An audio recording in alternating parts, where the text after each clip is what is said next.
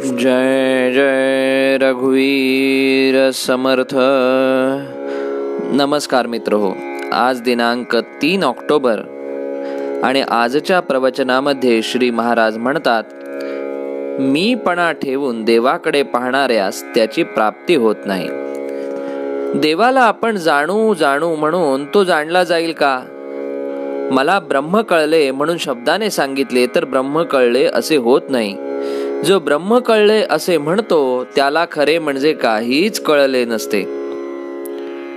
ते कळून घेऊ म्हणून कळत नाही, ते नकळतच कळते आणि मग मला कळले ही भावनाच तिथे राहत नाही. मी ब्रह्माला ओळखीन असे म्हणून जो देवाजवळ गेला त्याला काहीच प्राप्ती होणार नाही. मीपणाने जो देवाला पाहू जातो त्याला देवाची प्राप्ती होत नाही. बरं, आपला अहंकारच देवाच्या प्राप्तीच्या आड येतो आणि तो बरोबर घेऊनच जर आपण देवाला शोधू लागलो तर तो कसा सापडेल? आपल्या आणि देवाच्या मध्ये आपल्या अहंकाराचा पातळ पडदा असतो आणि तो असल्यामुळे आपल्याला देव दिसत नाही. तो दूर करा म्हणजे देव दिसू लागेल.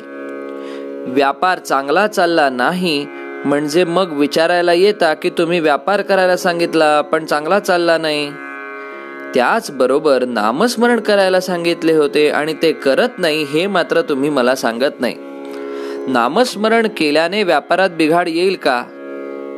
तुम्ही म्हणाल की आमच्या संसारात तुम्ही बिघाड करायला सांगता, परंतु मी बिघाड करायला सांगत नसून माझ्या सांगण्यावरून तुम्ही नामस्मरण केले तर तो उलट चांगलाच होईल.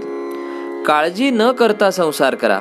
रामाला जे करायचे ते तुम्ही काही केले तरी करायला तो चुकत नाही. जे भोगायचे ते कष्टाने भोगण्यापेक्षा आनंदाने भोगलेले काय वाईट? जे जे आघात होतील ते त्याचे म्हणून त्याच्याकडे पाठवावेत. आपल्याला त्यांच्याशी कर्तव्य नाही असे समजत जावे.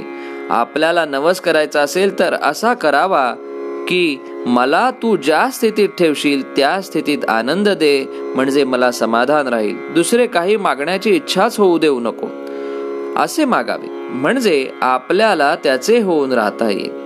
मनुष्याची शांती बिघडवायला जगामध्ये दोनच कारणे आहेत. एक म्हणजे आपल्याला हवे ते न होणे आणि दुसरे म्हणजे आपल्याला नको ते येणे. या दोन्ही पैकी आपल्या हातामध्ये एकही नाही. मग आपण दुःख का करावे? भगवंताच्या नामाची एकदा गोडी लागली की सर्व काही साधते. नाम अभिमानाचा नाश करते. नामाने हवे नकोपणाची बुद्धी होत नाही. साधू संतांनी आवर्जून सांगितलेले हेच नाम तुम्ही सतत घेऊन समाधानाचा शाश्वत ठेवा मिळवा. म्हणून श्री महाराज आजच्या सुविचारामध्ये म्हणतात, भगवंताजवळ असे काही मागा की पुन्हा दुसरे काही हवेसेच वाटणार नाही. धन्यवाद. जय जय रघुवीर समर्थ.